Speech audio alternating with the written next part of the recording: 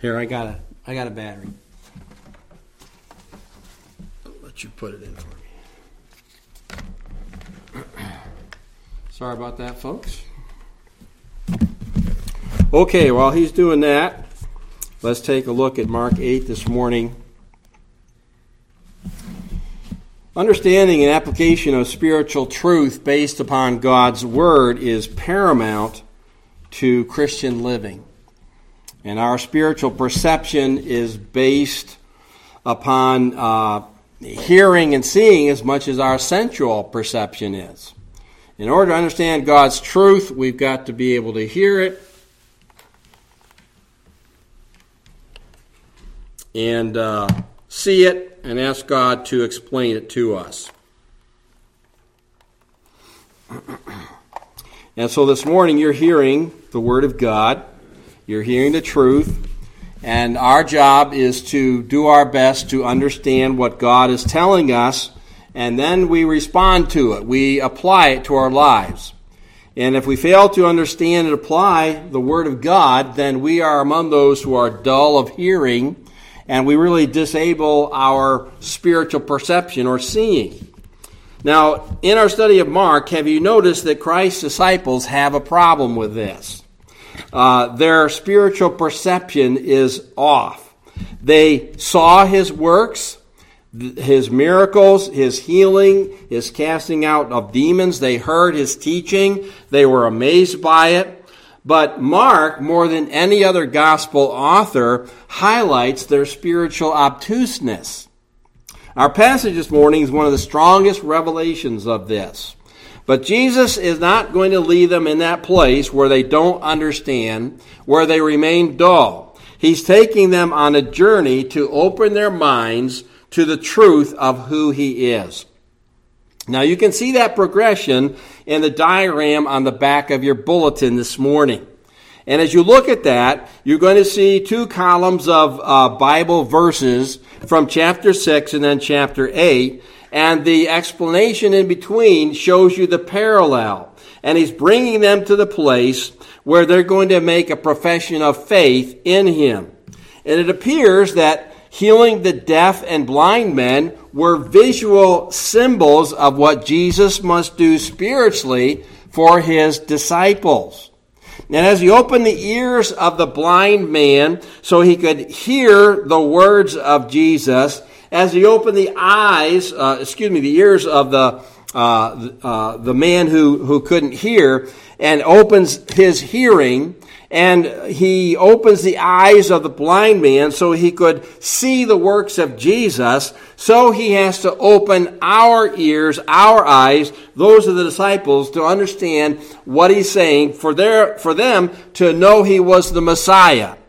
But even as the disciples come to that realization later on in this chapter, they still need a lot of teaching and guidance and drawing to the proper perception, which they really won't have until after the resurrection. And that's what this next section of Mark's gospel is all about, helping them to perceive the truth of who Jesus is.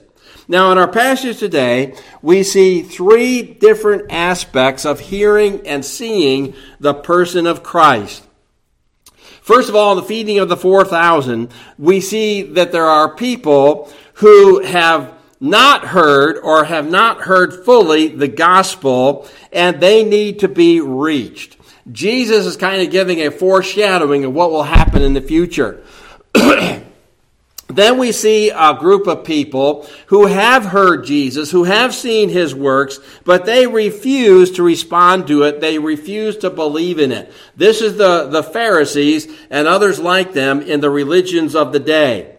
And finally, we see that there are people like the disciples who also see, they hear, they don't disbelieve, but they just come up short of grasping the fullness of the truth as to who Jesus is. Now today, we have no excuse to be in any one of these groups. Not really. We should be among those who fully confess Christ, knowing who he is, what he's done for us, and seek to understand and obey all that we hear, all that we see from his word. So let's ask God's blessing on it today. Our Heavenly Father, we're thankful again that we can meet together, we can look into your word, we can perceive its truth and apply it to our lives. We're thankful, Lord, that we have the whole Word of God today, not just a portion of it, not just what the disciples heard when Jesus was on this earth, but we have everything, the full revelation. So, Lord, help us to be thankful for that, but, Lord, help us not to put it on a shelf and forget about it every day. Help us, Lord, to apply its truths to the things that we face each day, the decisions we need to make, the things we need to do, the conflicts we may come into, and help us to apply your word to all these things. So, Lord, help us to truly see and hear, believe, and apply your word today. Bless us as we continue, we ask in Jesus' name, amen.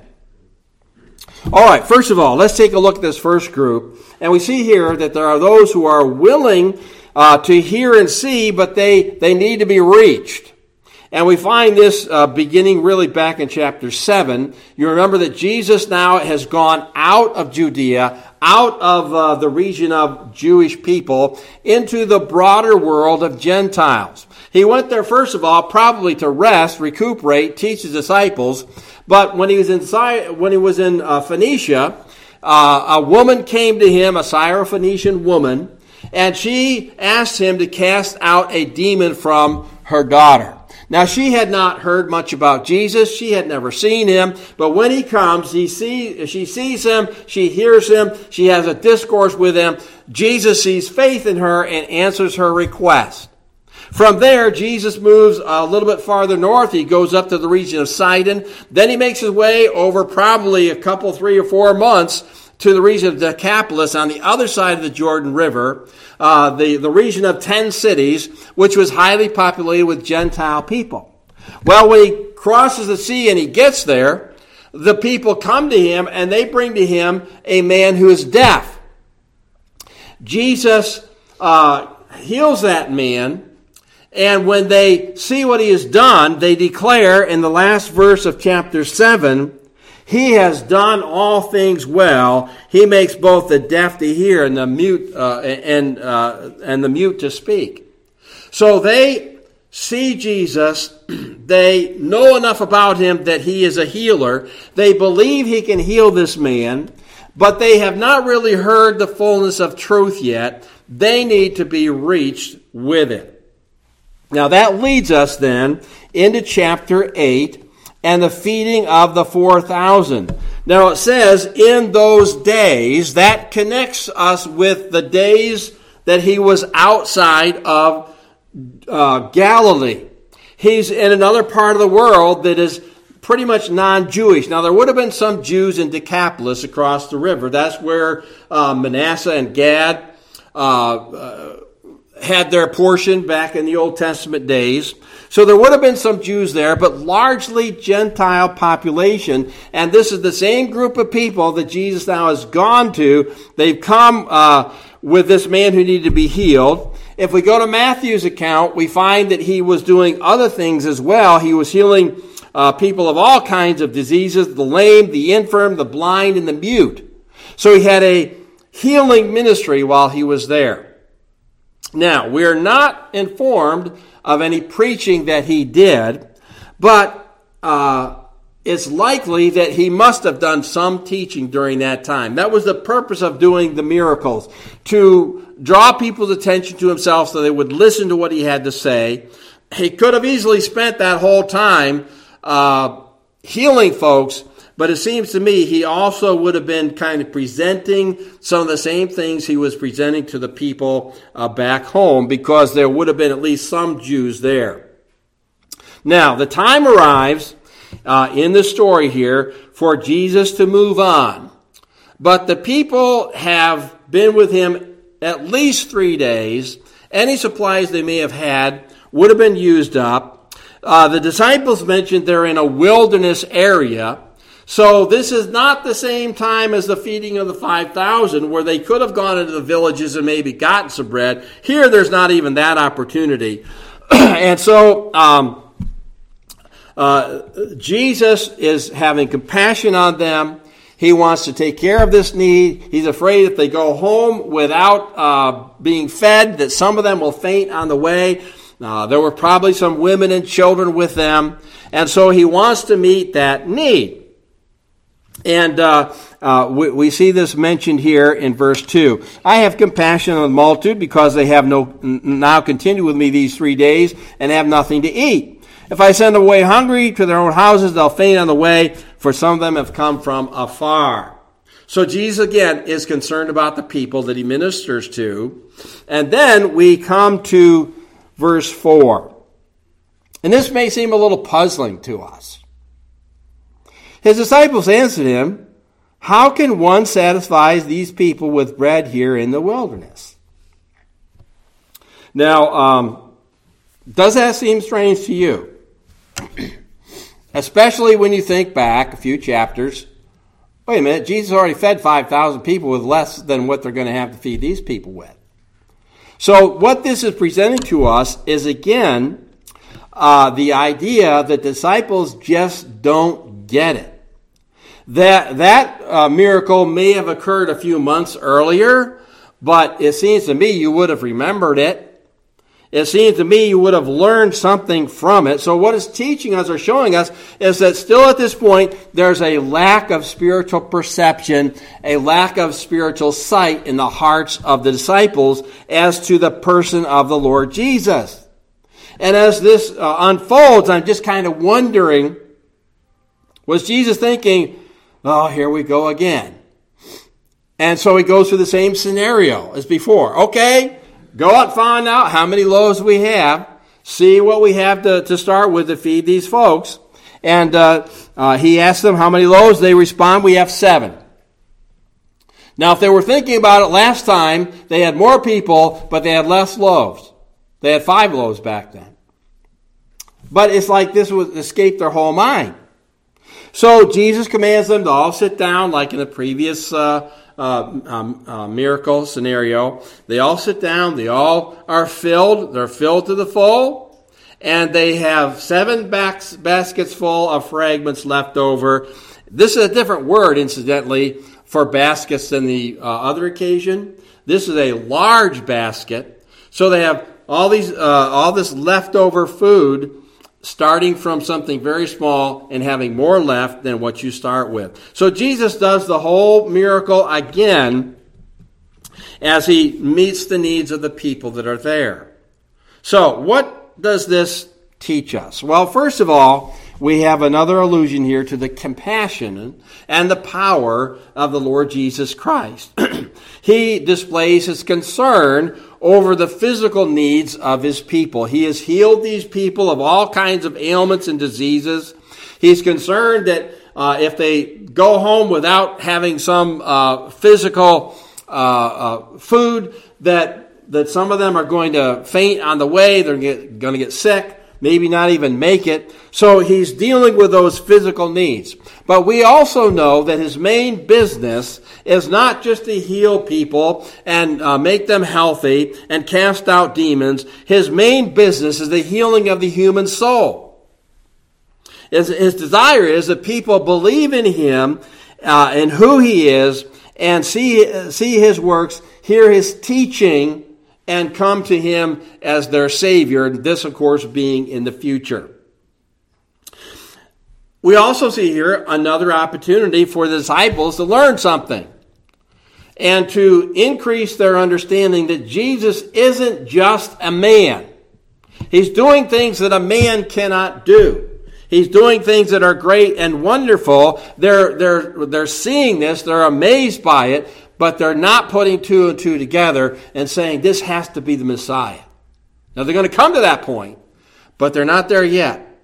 And then finally, as Jesus feeds this large multitude, 4,000 men plus women and children, that this is a foreshadowing of the inclusion of Gentile nations in the gospel. Most of these people were non-Jews. And Jesus, the bread of life, came to the Jews and fed the 5,000. But now he's crossing the sea and he's feeding 4,000 who are non-Jews. Now they haven't gotten the gospel yet. Nobody's really fully gotten the full gospel until after his resurrection. But he's showing he has a concern for those people as well. That's why he went into this larger non-Jew region. And these people have come to him. They have seen the works he's done. They have heard probably some of his teaching. And they may not know a whole lot about him, but they will in the future. And so this is pointing out the truth that they need the bread of life. He is the bread of life. And they're going to receive it later on, even in greater numbers than the Jews will. Now, as Jesus moves on from this region, we come into contact with another group that we're familiar with. And we see this beginning in verse 10. Immediately he got into the boat with his disciples. He came to the region of Dalmanutha. Now, we don't exactly know where that is. We can't find any archaeological evidence, but most scholars believe it's back on the western shore of the Sea of Galilee, the Lake of Galilee, south of Capernaum, and there's a pretty large region there where there would be villages and towns that Jesus could go to. And so as he goes there, he is confronted by another group of Pharisees. These are probably local Pharisees. It doesn't say they came from Jerusalem. But the Pharisees were all around in these villages. They were involved in the synagogues. And these Pharisees come out. And here we find that there are those who hear and see, but they refuse to believe. Okay, so Jesus comes there, verse 11, and the Pharisees came out and began to dispute with him. Now that word dispute means to argue, to question, to go back and forth. And we've seen this group before. We know who they are. Matthew informs us that there were also Sadducees that were with them. We've met scribes who are usually grouped together with Pharisees, and there are also the Herodians that we have met with, and Jesus mentions Herod a little bit later. So we have these different groups coming together. Now, scribes and Pharisees didn't agree with Sadducees, and none of them agree with Herodians. But as we said the last time, one of the sayings we have today, the enemy of my enemy is my friend. And so all these people are enemies, really, come together when it comes to Jesus, because this is somebody we need to get rid of. Okay. So the scribes and the experts of the law, the Pharisees, the Sadducees, they're gathered together and they're trying to coax Jesus into giving them a sign. Now they have seen Jesus in operation. They have seen his miracles. They've seen him cast out demons. They've heard his words in the synagogues as he preached. And they've had as much exposure, probably not quite as much as the disciples, but they've had a good bit of exposure. And these are men who are versed in Scripture. They knew the Old Testament upside down and backwards. So they should have been able to put two and two together better than the disciples did. But no, they would not do that. They even accused Jesus of casting out demons by the power of Satan. And that's just ridiculous. Satan's not in the business of helping people and healing them and casting out his own evil spirits. That doesn't make any sense. But they don't want to believe that Jesus is from God. They couldn't refute his teaching whenever they came to him and argue with him about things. They could never trip him up with their many ploys, such as this one on this occasion. Now, let's see why they want to come and why they're disputing with him. Well, they're supposedly seeking from him a sign from heaven, and they're testing him. That word can also mean tempting, and that's pretty much what they're doing. They're tempting him to give them some kind of cataclysmic sign that would prove beyond any shadow of a doubt that he's from heaven and he's who he says he is and all that.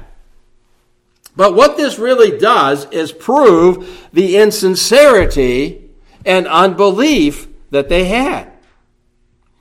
If his miracles and his healings and his casting out of demons were not enough to believe in him, why would another sign make any difference? These were proof enough that Jesus was sent from God, that he was the Son of God, that he was the Messiah. Now, their supposed purpose in this wasn't really to believe in Jesus, but to test him, to try him, to tempt him, to see where his authority really came from. They didn't believe he was going to produce any kind of a sign because they didn't believe in him in the first place. And they refused to accept that he was sent from God because of that unbelief. And they thought that if he refused to perform a sign, that would discredit him in the eyes of the people, which is what they were out for, and it would be an admission of his inability. And they were trying to set a trap for Jesus. They thought they had it made here.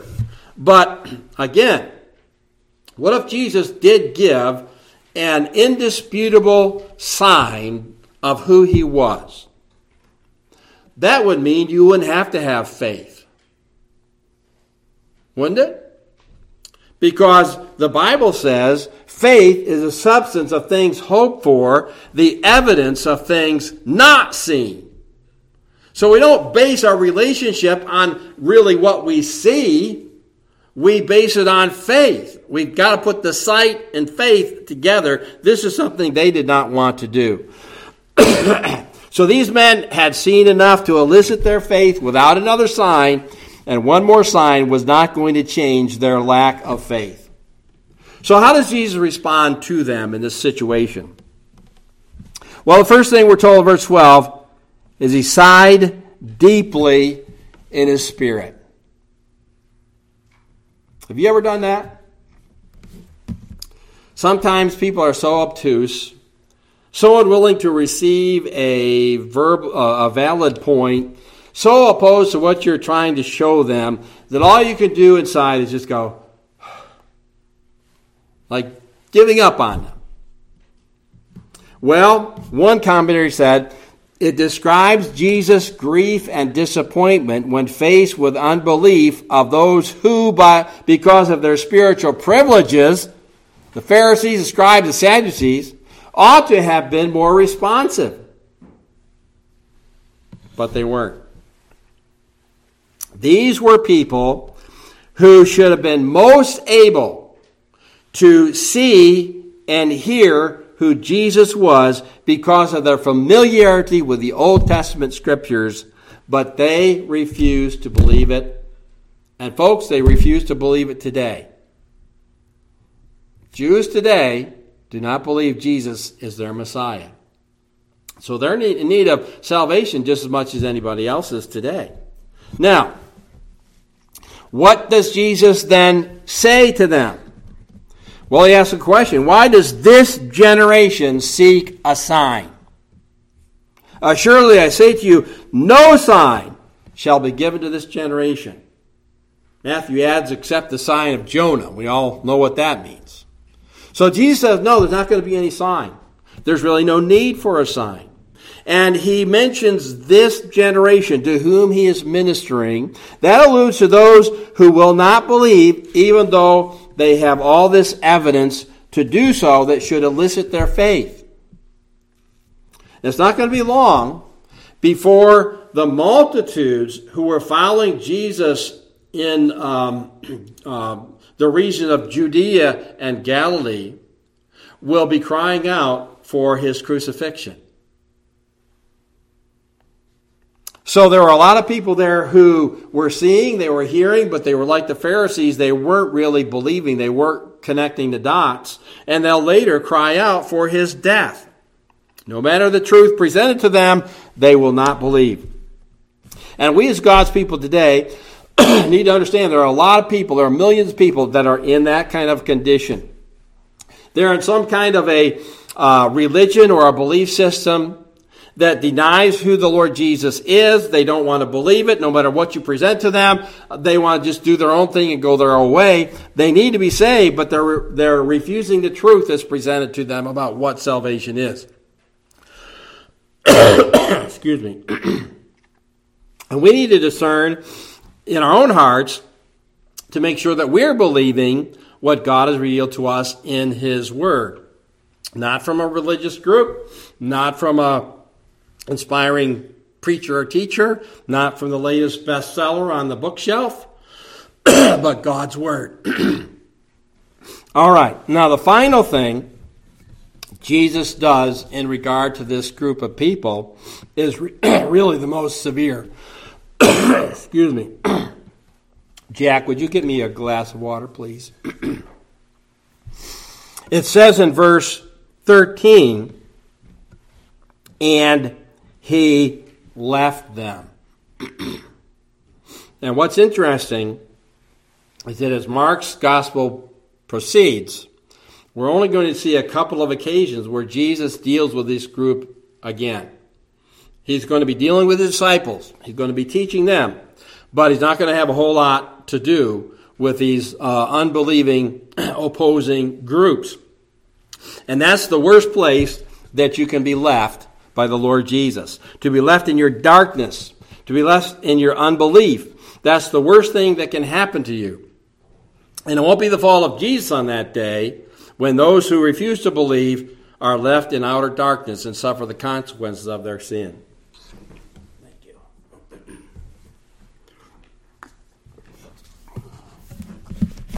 All right. That leaves us then with the last group, which are the disciples themselves. In verses 14 to 21 here.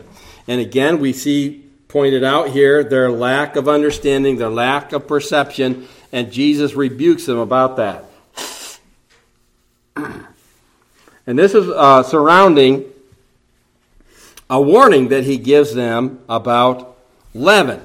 So we're coming back to this whole theme of bread. Okay, the feeding of the 4,000. The disciples don't think they have enough bread. Jesus talks about leaven. So we're talking about this bread again. Okay, verse 13. He left them, and getting into the boat again, departed to the other side. Now the disciples had forgotten to take bread, and they did not have more than one loaf with them in the boat. Then he charged them with them in the Then he charged them, saying, "Take heed, beware of the leaven of the Pharisees and the leaven of Herod." And they reasoned among themselves, saying, "It's because we have no bread." And we're thinking, okay, duh, you missed it again. Now, they left that region. It seems like they left quickly. Maybe they didn't have enough supplies. There wasn't anything in the boat. They hadn't gone to get anything. So when they figure things out, they've only got one loaf of bread. There's 13 of them. Again, the idea, there's not enough. There's not enough. And they're talking about it. They're disputing about it. And while they're doing this, Jesus is trying to teach them something. He's giving them a warning to beware leaven. Leaven has to do with bread rising. So the same theme is going on here. Now, here's another thing to think about. And obviously the disciples weren't thinking about it.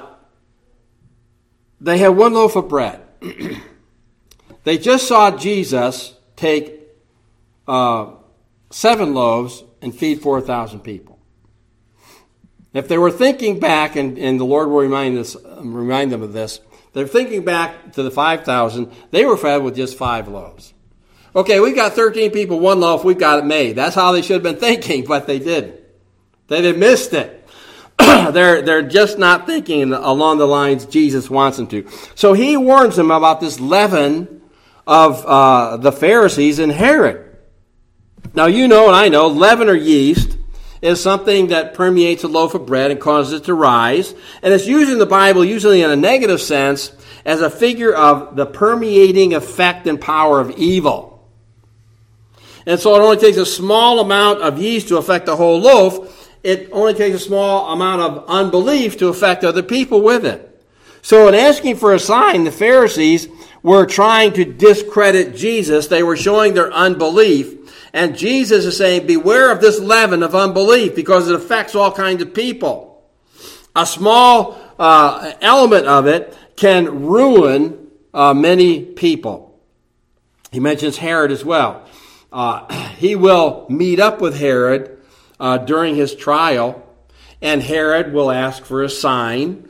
Herod believed that Jesus was John the Baptist raised from the dead. But again, Jesus wouldn't even speak one word to Herod, although he asked for a sign.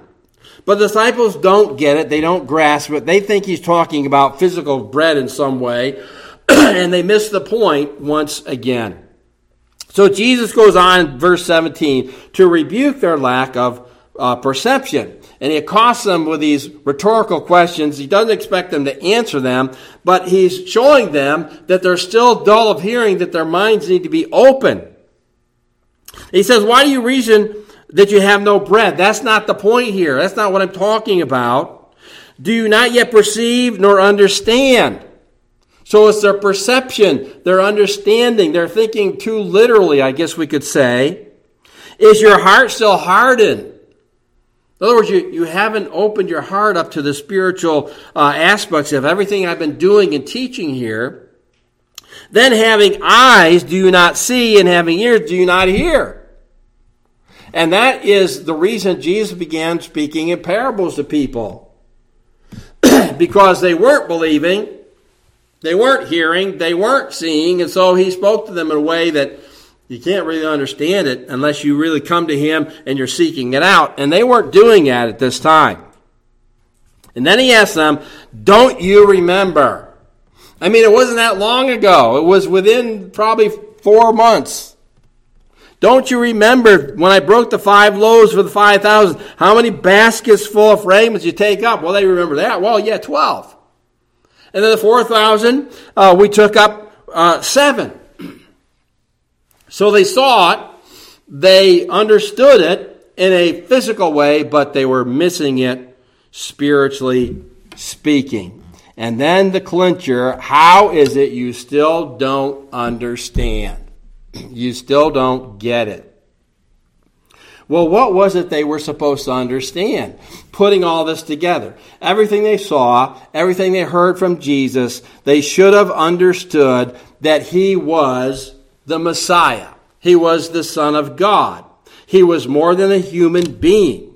And if he's capable of doing all the things he was doing, why would they be worried, or why should they be worried over a single loaf of bread when they know he can supply lots more? So their eyes and their ears still have not quite opened to the truth of his identity, and that's what's frustrating the Lord Jesus. Now they'll get to that, but they need to see all these things in a progression up to that point. Well, let's draw some applications this morning as we close. For most of us here this morning, our eyes have been opened to the truth of God's Word. We understand who Jesus is. We've believed him. We've trusted him as our Savior and Lord. So that rules out being in the party of unbelief like the Pharisees and those groups of people. But there might be somebody here today who has not yet made a profession of faith, and you need to do that. Don't be left for all of eternity in your unbelief. Turn to the Lord Jesus Christ. Then we're reminded that there are many in the world who either have no knowledge of Christ or they have insufficient or incorrect understanding of who he is. The gospel had not yet been preached to the 4,000. It really wasn't complete until Jesus died and rose again. But now it has been open to all people in the world, and it's our responsibility to get that truth to them. So are we conscientious today of our responsibility as the church to share the truth of the gospel with anybody who's willing to listen? Now, we can't make people listen. We can't force them to do that. But if they're willing to listen, we should be willing to tell them. And then finally, how well do we apply what we have heard and what we have seen about the Lord Jesus? How well do we respond to what we see and what we hear in his word today? Hopefully you read your Bible every day so the Lord can speak to you. You're in church every Sunday. You hear the preaching of God's word. You're exposed to its teaching, but how well do you apply it? A pastor can only go so far because he doesn't know your heart of hearts. He doesn't know your life. He doesn't know everything that you're going through. That's your responsibility. And we seem to be living in a generation of Christianity where we're incapable of applying Scripture to the circumstances of our lives. And things happen in our life and we just kind of fall apart and we forget, oh, we have a Bible, we have Jesus, we have bread. Would we rather have God give us a sign to help us make a decision, or just search the principles of His Word where the answer is probably there? Jesus is the bread of life who feeds us from His Word. And in His Word, we have everything that we need to live for Him, to resolve our issues and problems, to keep our relationships what they ought to be, and to serve and proclaim Him through life. We just have to think about the applications and not forget them like the disciples did. So let's be sure our perception of Christ and His Word is on a level of growing trust and growing maturity and growing application. Heavenly Father, we pray You'll bless Your Word to our hearts today. We're thankful, Lord, that we have Your Word.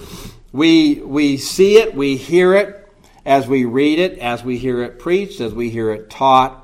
But Lord, oftentimes it just kind of goes into the information department of our brain and falls shy of the application. So, Lord, when we run into places where we need to make a decision, where we are upset about something, where something happens that causes distress, that You'll help us to go to Your Word and find out where it is that we can receive the help that we need. So, Lord, help us to be unlike the disciples. Help us have deep spiritual perception and then apply those things to the needs of our life. We ask this in Jesus' name and for His sake. Amen.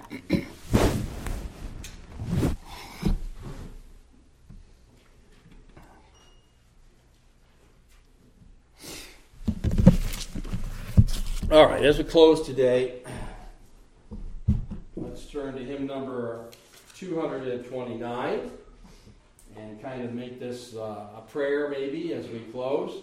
And we'll sing the first and second stanzas, 229, Open my eyes that I may see.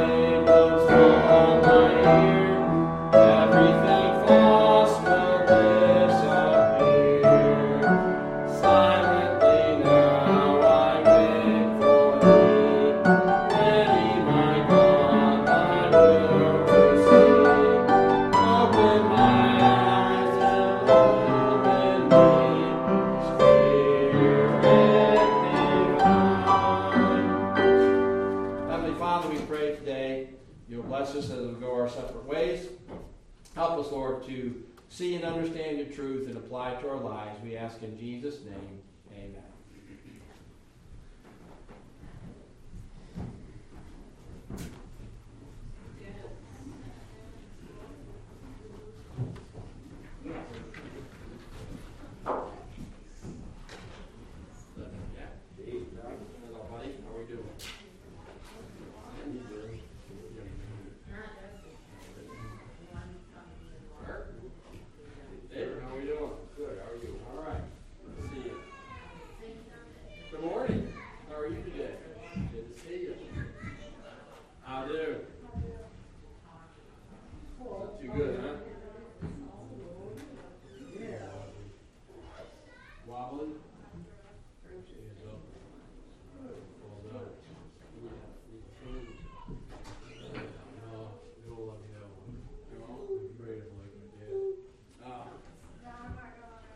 Why don't you get a shepherd's hook? Nellie, you better. Hey, buddy, how are you doing? Yes, I just got my feet. Yeah. I found it in my purse. Gotta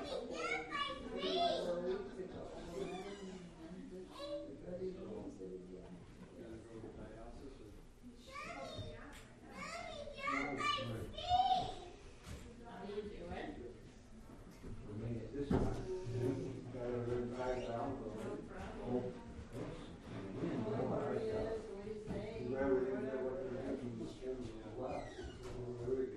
Did you see any pictures of what happened in Mississippi?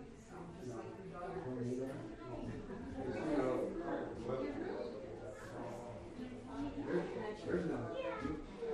Just call Peter Hoffman. There's nothing left. You know, people go right back. No. Here's the only thing that was still there was the roads and the park. Trash pile. Some of these are older people. I'm sure the guys are devastated. You know, really. No. Because you